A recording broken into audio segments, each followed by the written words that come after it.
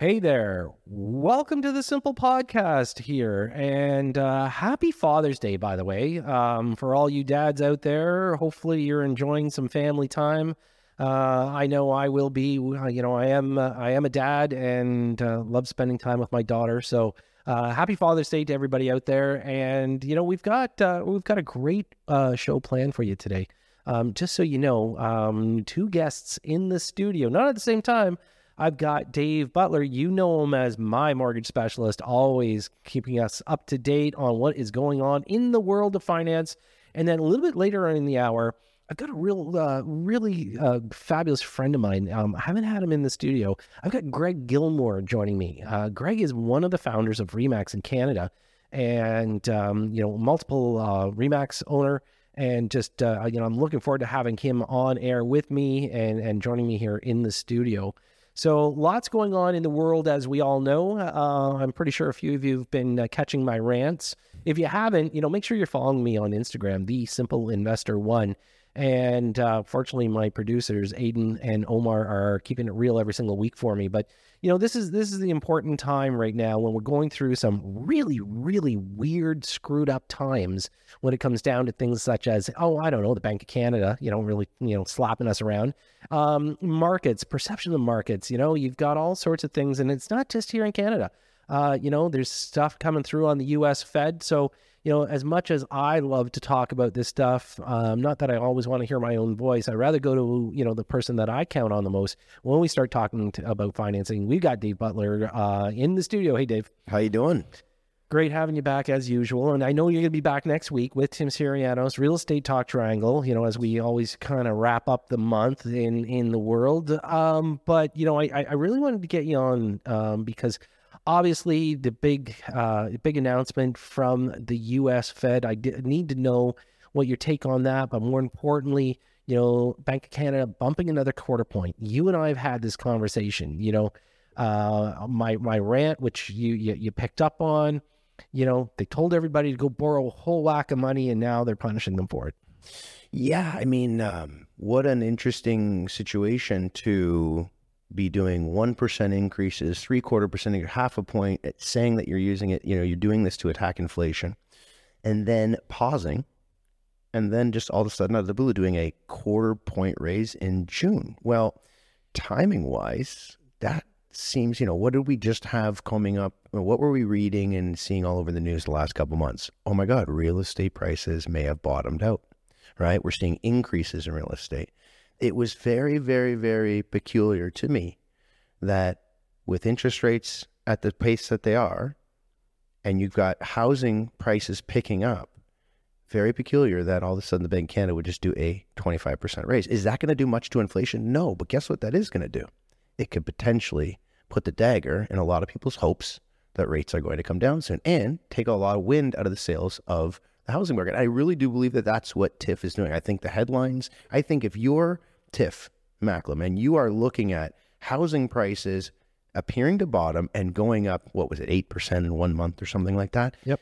That, for him and his job, is literally the worst thing that can happen. So what does he do? I think this is just literally, I think it's a media play. I think he sees the headlines, and I think that's it.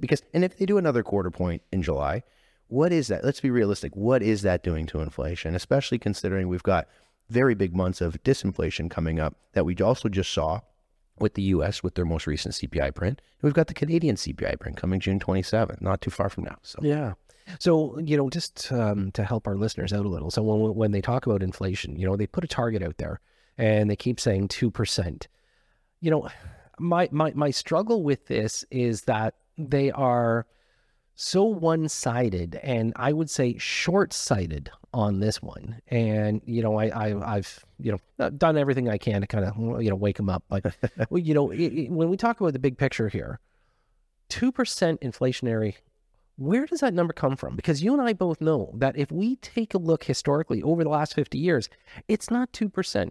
Like they are trying to achieve something that I think in this world economy is not realistic. And despite the fact that, they're desperately trying to say, see, I told you we could do it, but at what damage to the Canadian public is this going to happen?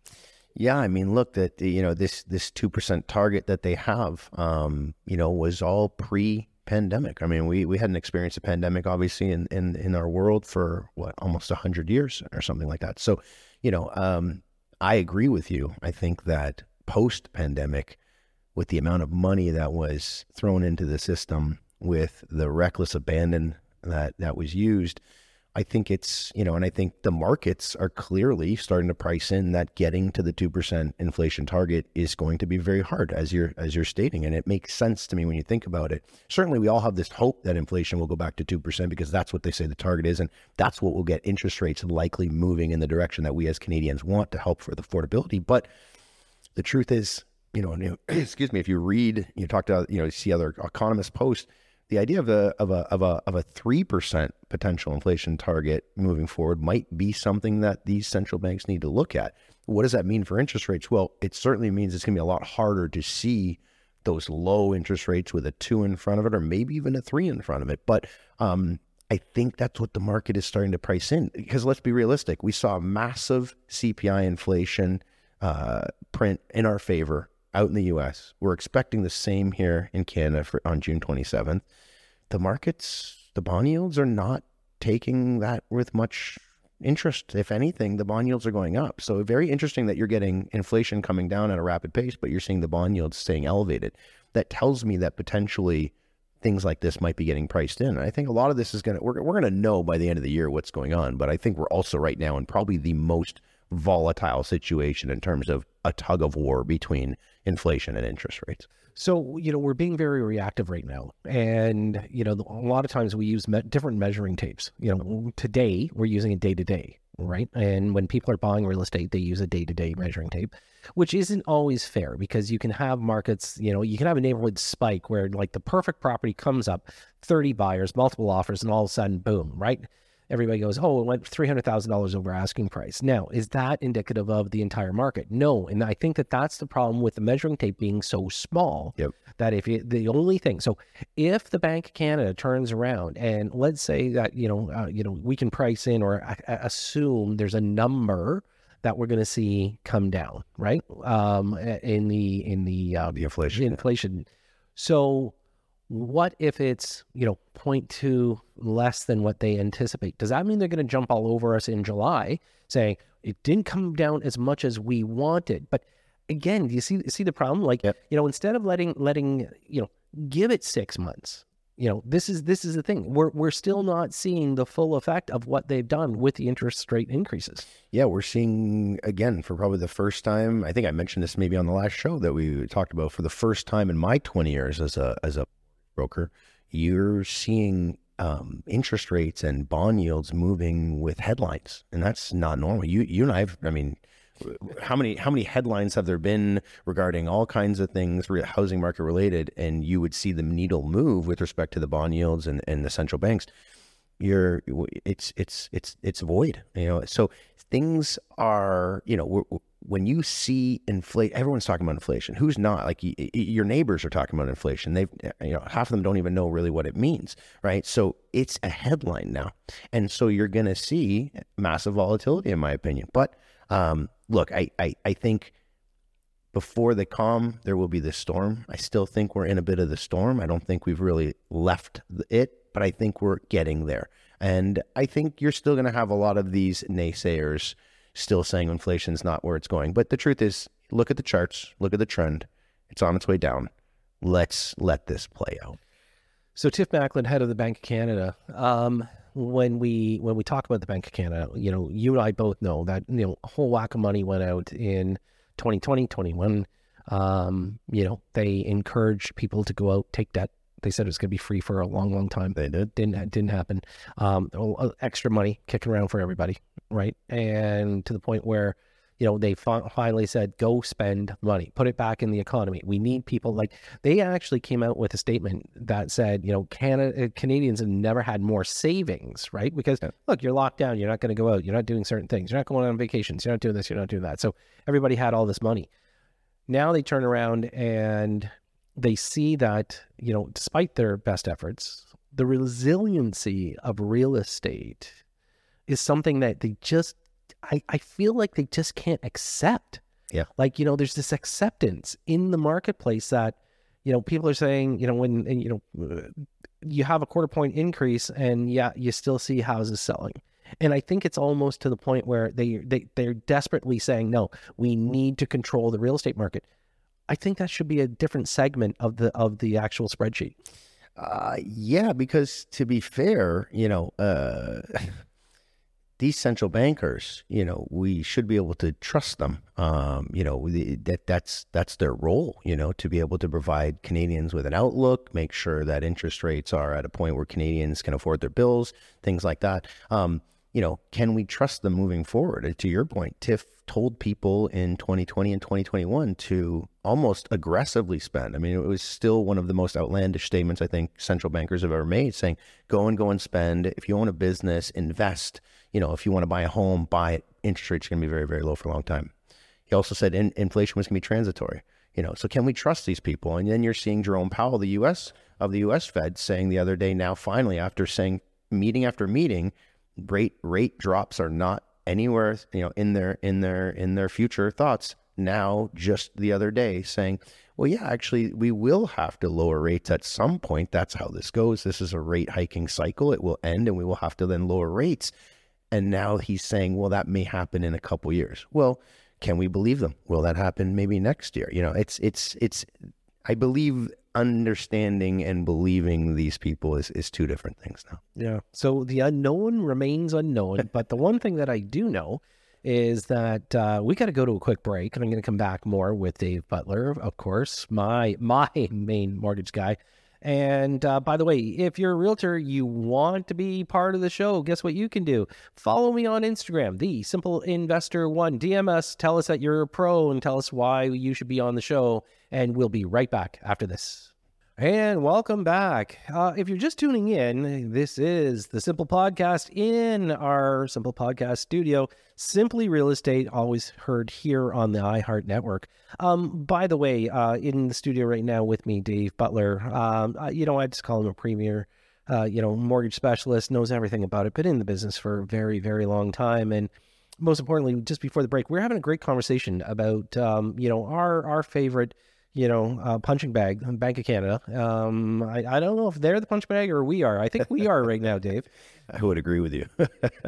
Yeah, they're taking their shots, that's for sure. But so let's talk about the U.S. Fed. So this past week, they decided to freeze. And, it's interesting because the week before, Bank of Canada increases by a quarter point, and all of a sudden, U.S. Fed freezes. So, does that send a message to the Bank of Canada? It's a great question. I mean, I think the Bank of Canada seems to be doing its own thing regardless. They probably, this 0.25% raise actually, if you think about it, makes no sense from the standpoint that the U.S. was continuing to raise when Canada had paused. And this was actually causing pressure on our dollar. And they knew this. And so it's just funny to me that, 2 months, after you've froze for two meetings, now you're going to go raise it a quarter point, saying it's a fight against inflation. Well, our dollar didn't have to suffer for those, months while you were not in step with the U.S. And now, of course, the U.S. has paused, and then you look like you're about to raise again in July. So it's just, generally speaking, as most of your listeners are, and maybe if they don't know, is that we generally want to move in step with the U.S. with their raises and deductions, because that has a major effect on our currency. So when central banks don't, it usually, if the Canadian central bank is not going to move in step with the U.S. central bank, then that means hopefully they know something the U.S. doesn't. In this case, I think we can agree they didn't. They thought they did, but they didn't. And so now they're having to backtrack. I think it looks worse on TIF, and I think it's just part of the myriad of terrible decisions that have been made over his term, because why would you pause for 2 meetings and then increase again? At least in the U.S., they did 15 straight increases. Now they've paused. We'll see. I would suspect that once Jerome Powell in the U.S. finally does an official pause, I don't think you'll see him all of a sudden just hiking out of the blue, even though inflation is continuing to come down, which here in Canada, that's what we did, sadly. Yeah, he woke up on the wrong side of the bank account that day. Yeah, and here's the thing. So previously Stephen Pelosi, okay, he didn't go in lockstep with the U.S. If you remember, Yeah. and like he kept it locked down. Taking a look at the Canadian economy, realizing how much of Canadians' wealth actually sits in real estate. Yep. And that number escalated quite a bit in 2021, 2022. And this is where, again, I can't just pick on the person. Obviously, it's his entire, team right now. But, it almost feels like there's a disconnect, that they have a point to prove. And as people in real estate, if it's a homeowner, a real estate investor, it's almost like they're saying, don't. Okay. And yet, what we have to realize, and you and I can talk about this in length, is that, we've got very, very low supply. Okay. We've got more people immigrating into the country. And, we're in a staggering position where we've never been where we are today. Now, you can say that historically every single day, like there's never been a day like today. You're right. And tomorrow, there's never going to be a day like tomorrow. But when we take a look historically at the numbers, at what we've seen, not just interest rates, but economy, everything about it, we've never been in this place where there is such a demand, and it's not artificial. It is based on bodies, right? Like you're trying to get people to come to Canada, and yet you have no place for them to live. Look, you got two major economic issues right now, and raising interest rates is actually only dealing with one of them. And the way to deal with the other one is to actually lower rates. So they're in a really, they're in a tough spot. It's almost like a pick your poison type situation. And what's so terrible about using that wording for this scenario is that a pick your poison, there's human beings on the other end of here, right? There's human beings on the other end of these decisions that they're making. Pick your poison. Like, oh, do I jump off the monkey bars or do I take the slide down? Not that bad of a, decision. This one, his decisions are tough in the sense of one is going, no matter what, you're going to be hurting one segment of the population. And I think, yeah, they're in a rock and a hard, they're in between a rock and a hard place. I mean, you, Tim, like we've all talked about the supply issue. There's clearly nothing being done about it that you and I can see. They're attacking the interest rate issue, trying to get inflation under control, but they're causing a problem. While they're working on the one problem, they continually are causing a problem. I would say this, it would make a heck of a lot more sense to me that if you were in this economic problem with regards to inflation, why wouldn't you slow down immigration to try to allow some type of balance to come in the housing market, as opposed to continually bringing people into this country, which I'm not opposed to, but we're in a situation right now in Canada where by doing that, it's actually affecting other Canadians. So you're effectively bringing in people into the country, which is supposed to help other Canadians, but it's currently hurting them right now. Yeah, and they're putting a lot of stress on all the infrastructure at the same time. Because again, as we talk about the pendulum swing of the government, it doesn't matter what governing body. Like we can start at the municipal level, we can city level, we can start talking about provincial level, and then federal level. There's nobody. And I'm sorry for all of you candidates out there for wanting to be the mayor of Toronto. Not one of you have come up with a solution. There isn't one person that I can get behind that has thrown out the housing number. And it seems like this is a big part of what everybody's making a promise. It's like, oh, we're going to make housing affordable. How? Yeah. How? How about what is that? Yeah. Okay. Like my real question is, what's affordable? Yeah. Nobody can answer that. And when they turn around and say, well, we're going to subsidize this family. Okay. But what about that family?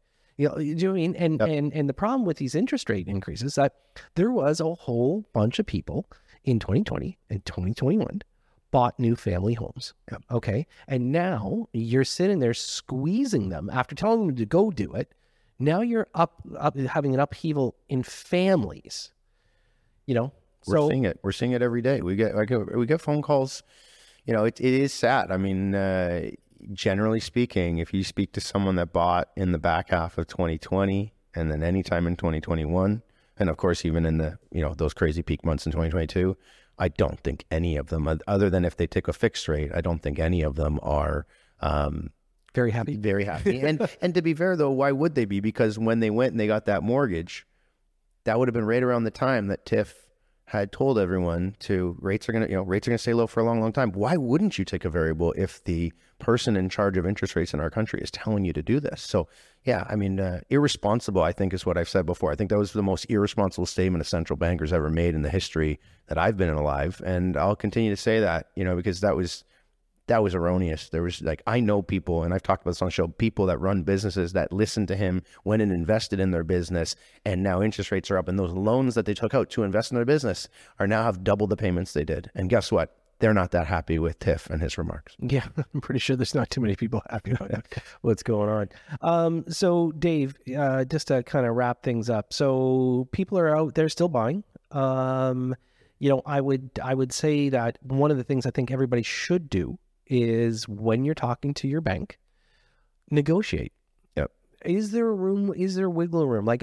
We see the posts, but is there wiggle room when somebody's looking at an interest rate? Yeah, look, I mean, I can tell you right now, each bank is different right now. Each bank is handling this particular period of time differently. I can tell you without obviously naming them. I mean, if people want to call me, I can discuss it a bit more, but publicly I can tell you that there are some Schedule A banks here in Canada that have just point blank said, we're not interested in really mortgage business unless it's at the rate that we're able to put it out at. So you've got some banks that are just not budging on their rates, and I think it'll be evident over time who those are.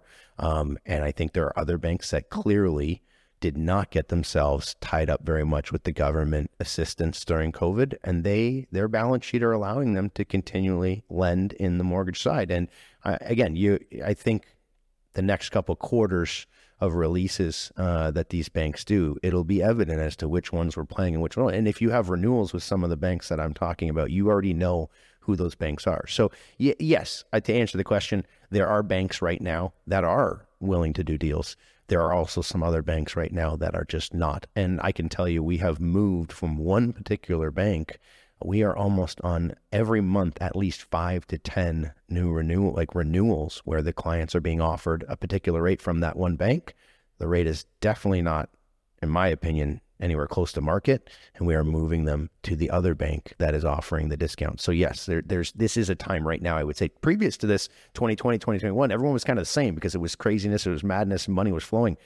Your money's tight right now with some of these banks. And so if you know as a broker or as a customer, if you know how to squeeze that extra discount out, you can find it. Excellent. Well, listen, Dave, always a pleasure having you on the show as usual. Looking forward to having you for the Real Estate Talk Triangle next week. Hey, folks, stay put. When I come back, I've got Greg Gilmore joining me here in studio. So stay with us. We'll be right back after this.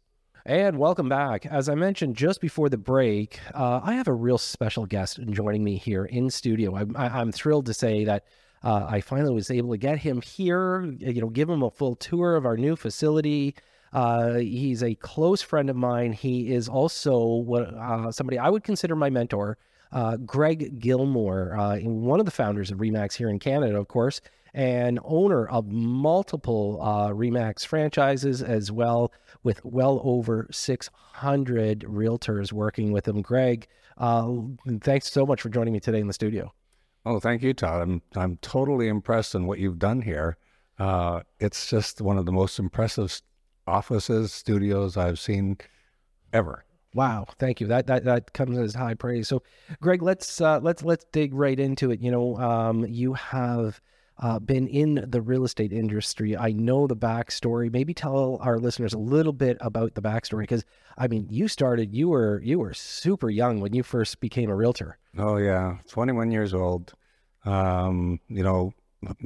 My mom had been on welfare, and I went from job to job. I didn't think I could go to university, so I just went straight into the workforce, and then I just went from job to job until I fell into the real estate business. And so it was, once I got to the real estate business, it was just like, oh, this is for me. And I excelled and did really, really well. Yeah.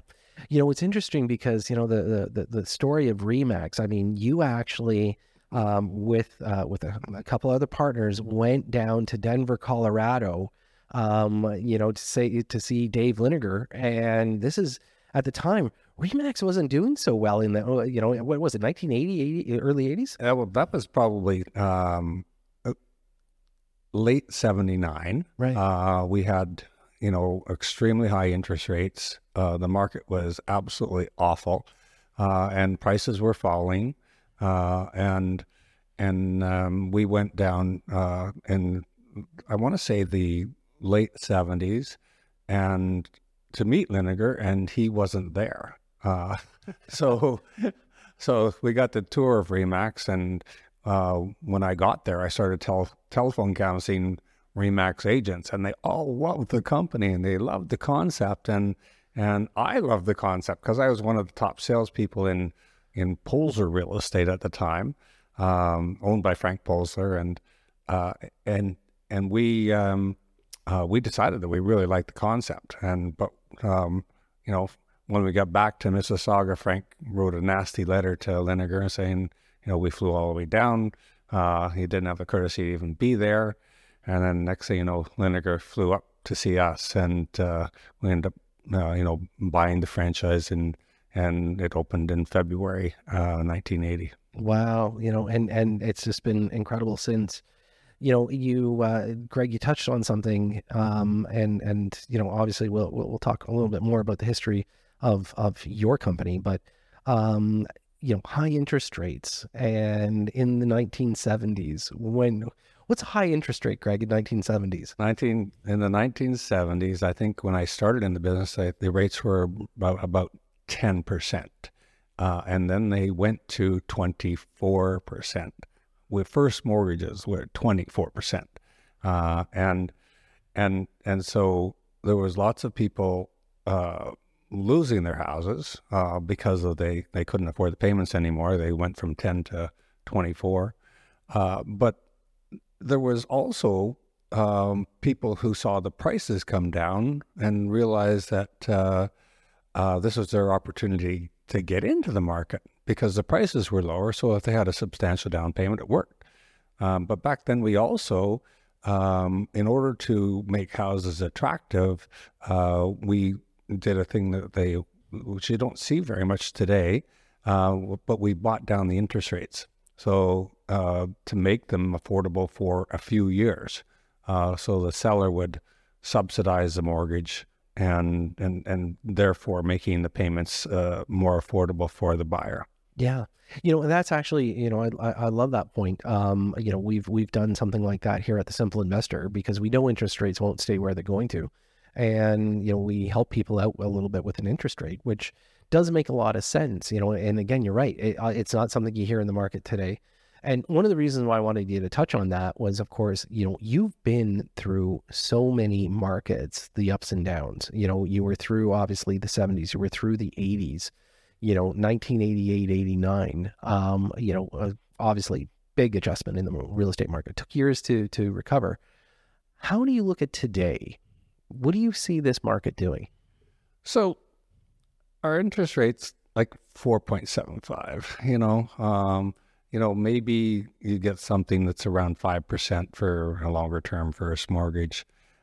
It's a bargain to me. I mean, I can remember when I, bought my Mill Creek property. I built it, and I hated being I hated being like paying the landlord. Yeah. I wanted to have ownership, so I was borrowing money at 18%, and it's funny because the interest rates started falling, and I locked in at 11.25 for 10 years, and the interest rates kept falling. But what happened is I had fixed my monthly payments to something I could afford. Yep. And that was back then it was a large mortgage, probably $1.8 million in that range. But by accident, I ended up paying the building off and borrowing back on it to buy another building. And I'm a big believer of you got to own more than one piece of real estate.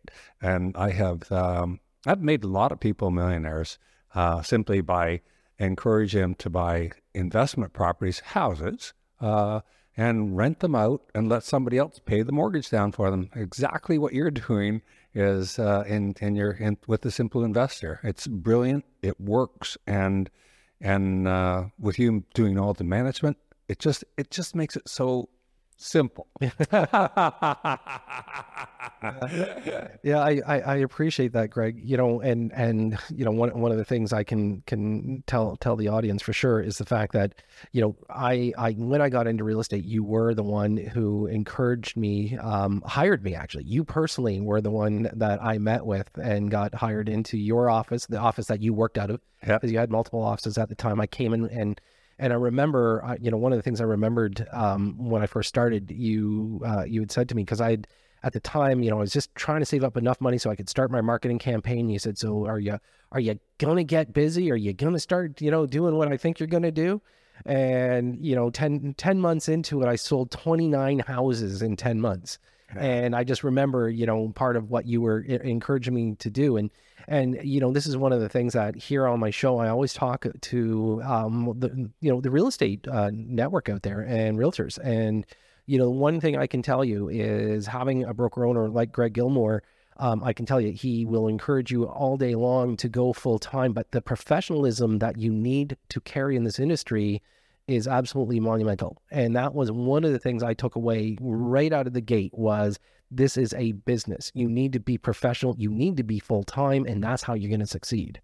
Absolutely. It's like today I spoke to a young fellow who's just joining and I'm going to sit down with him, but I talk to people all the time about, before you leave the house, take a look in the mirror and say, now, if somebody calls me today, am I dressed professionally enough to list the $1 million house and to talk about $1 million house? And if you're not, go around and change. The first several years in the real estate business, probably the first 15 to 20 years in the real estate business, I wore jacket and tie. Yeah. And I never left the house without a jacket and tie because you only have one chance to make a good first impression. Yeah. No, and that, you know what, Greg, that's a very, very good point. And, one of the things that I always believed, obviously, when working with you, I didn't wear the jacket and tie, but I always made sure that it was a consistent, I had the mock neck turtleneck, black dress pants, never deviated. I think I still have the same costume today. Most people look at me and say, do you have anything other than black? And I say, no, you know what? It's been who I am. Everybody expects it, knows it, and that's how it works. So, folks, we're going to go to a quick break. I'm going to have Greg Gilmore stay put and definitely have more of a conversation with him about the real estate market. We're going to talk about interest rates when we come back. Of course, that dreaded Bank of Canada. What are they going to do to us? If you're not following me on Instagram, make sure you do. Go to The Simple Investor 1. And remember, we've got our feature of the month. We feature a top professional realtor. If you want to be featured here on the show, make sure you DM us and my producers will get back to you. And we'll be right back after this. And welcome back. My guest here in the studio with me right now, my friend, my mentor, I've got Greg Gilmore with me. Greg is the broker owner of multiple RE/MAX offices. He's got more than 600 agents working with him. And again, pretty sure you recognize the name, especially if you're in the West GTA area. Greg, just before the break, we were talking about interest rates and there's a lot of people who will sit there and say, yeah, whatever, I think the huge incentive that the Bank of Canada put into place when COVID hit, I think it, as much as it was a positive, I think it's a detriment to certain people because now the expectation is everybody should get a 2% mortgage, where you and I both know 4%, and it's going to come down. It's going to come down probably to about that kind of, 3.5 to 4% once, inflation's in control and everything else. But I think that that's kind of what people should set the expectation for. Forget about this 1.5%, 2%. Like that was an anomaly. Absolutely. And, I don't think you can count on coming down much more than to 4%. And you know what? A 4% interest rate, 4.5%, 5%, it's healthy for the economy. It's actually healthy for retirees. When they're getting 1% and 2% on giving 1% and 2% mortgage, the investors are getting like 0.5%. So people who, saved up, their life savings and retired and figured they could invest their money and live off of it, they couldn't. It was just their principal was dwindling away. So I think the interest rates are healthy, and I think that they're here to stay. I think that you might see them slide off by half, maybe as much as 1%. But I don't think you're going to see a prime much less than 3.75. So, but now is the time to buy, because like the prices have fallen off 20%. So you're saving so much money on the amount of money you're paying for the property that the interest rate doesn't matter. Right. And basically, I really encourage people to own more than one property. And so as long as you can make something rent to carry with the down payment that you have, and it doesn't matter. Let it sit there. Let the tenant pay the mortgage off for you.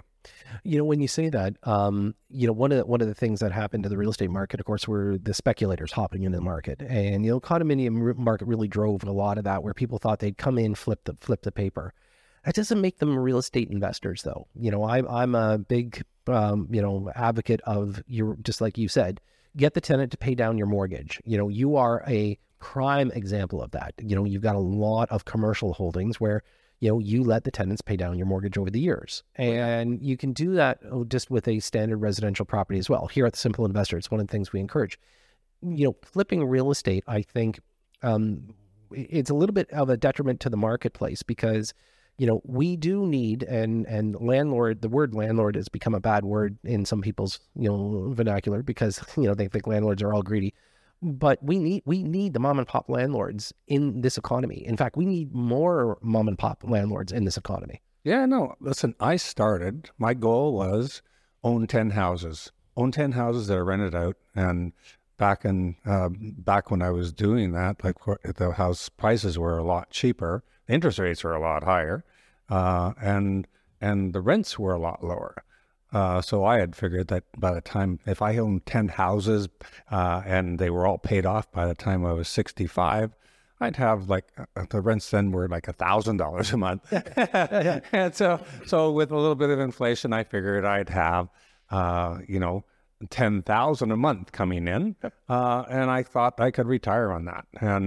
And it's funny, because most recently I had, I've always encouraged my salespeople to buy properties, buy investment properties. And I was talking to one of my partners in the business, and he said, and we were going to buy a commercial building, and he said, I'm going to sell 2 of my houses. And I said, Sam, you never sell real estate if it's, you borrow against it. Yeah. So, and since we bought the building, the building's gone up by $1 million.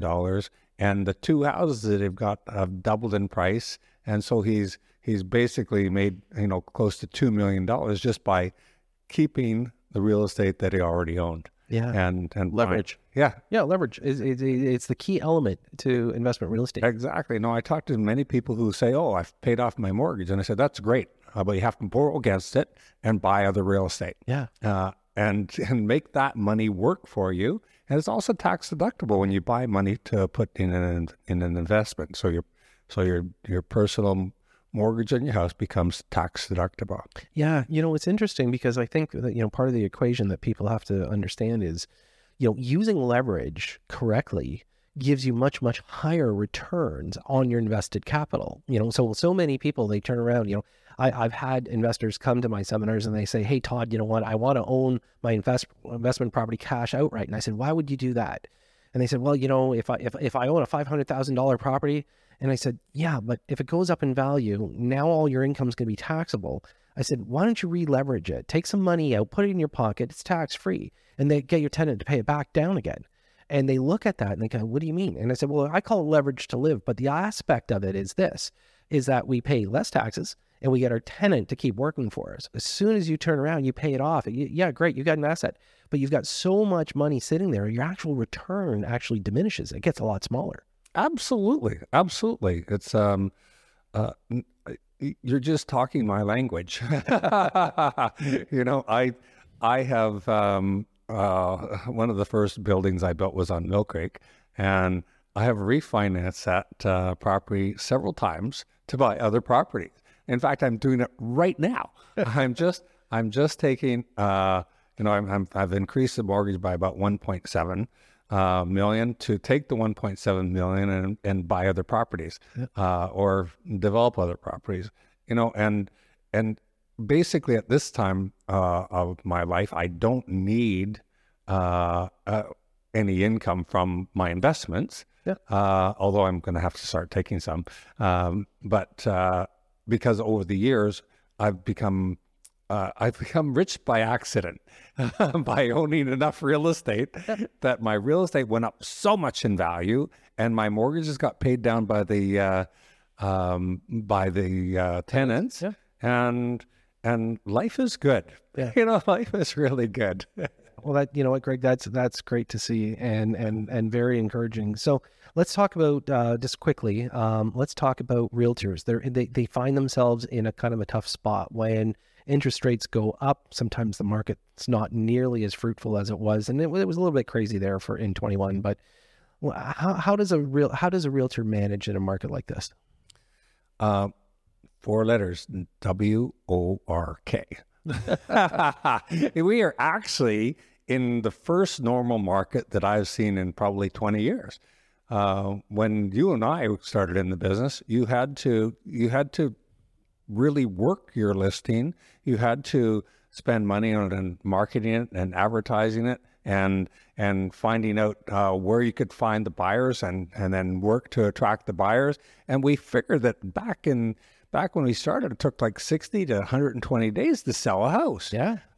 So today, or over the last, several years, people are selling a house in one day and not spending nearly as much money on the marketing as we did. Yeah. Having to, prep the property to make sure the seller got the most money, and then figure out, where we can get a buyer for it, and then try and market in that area.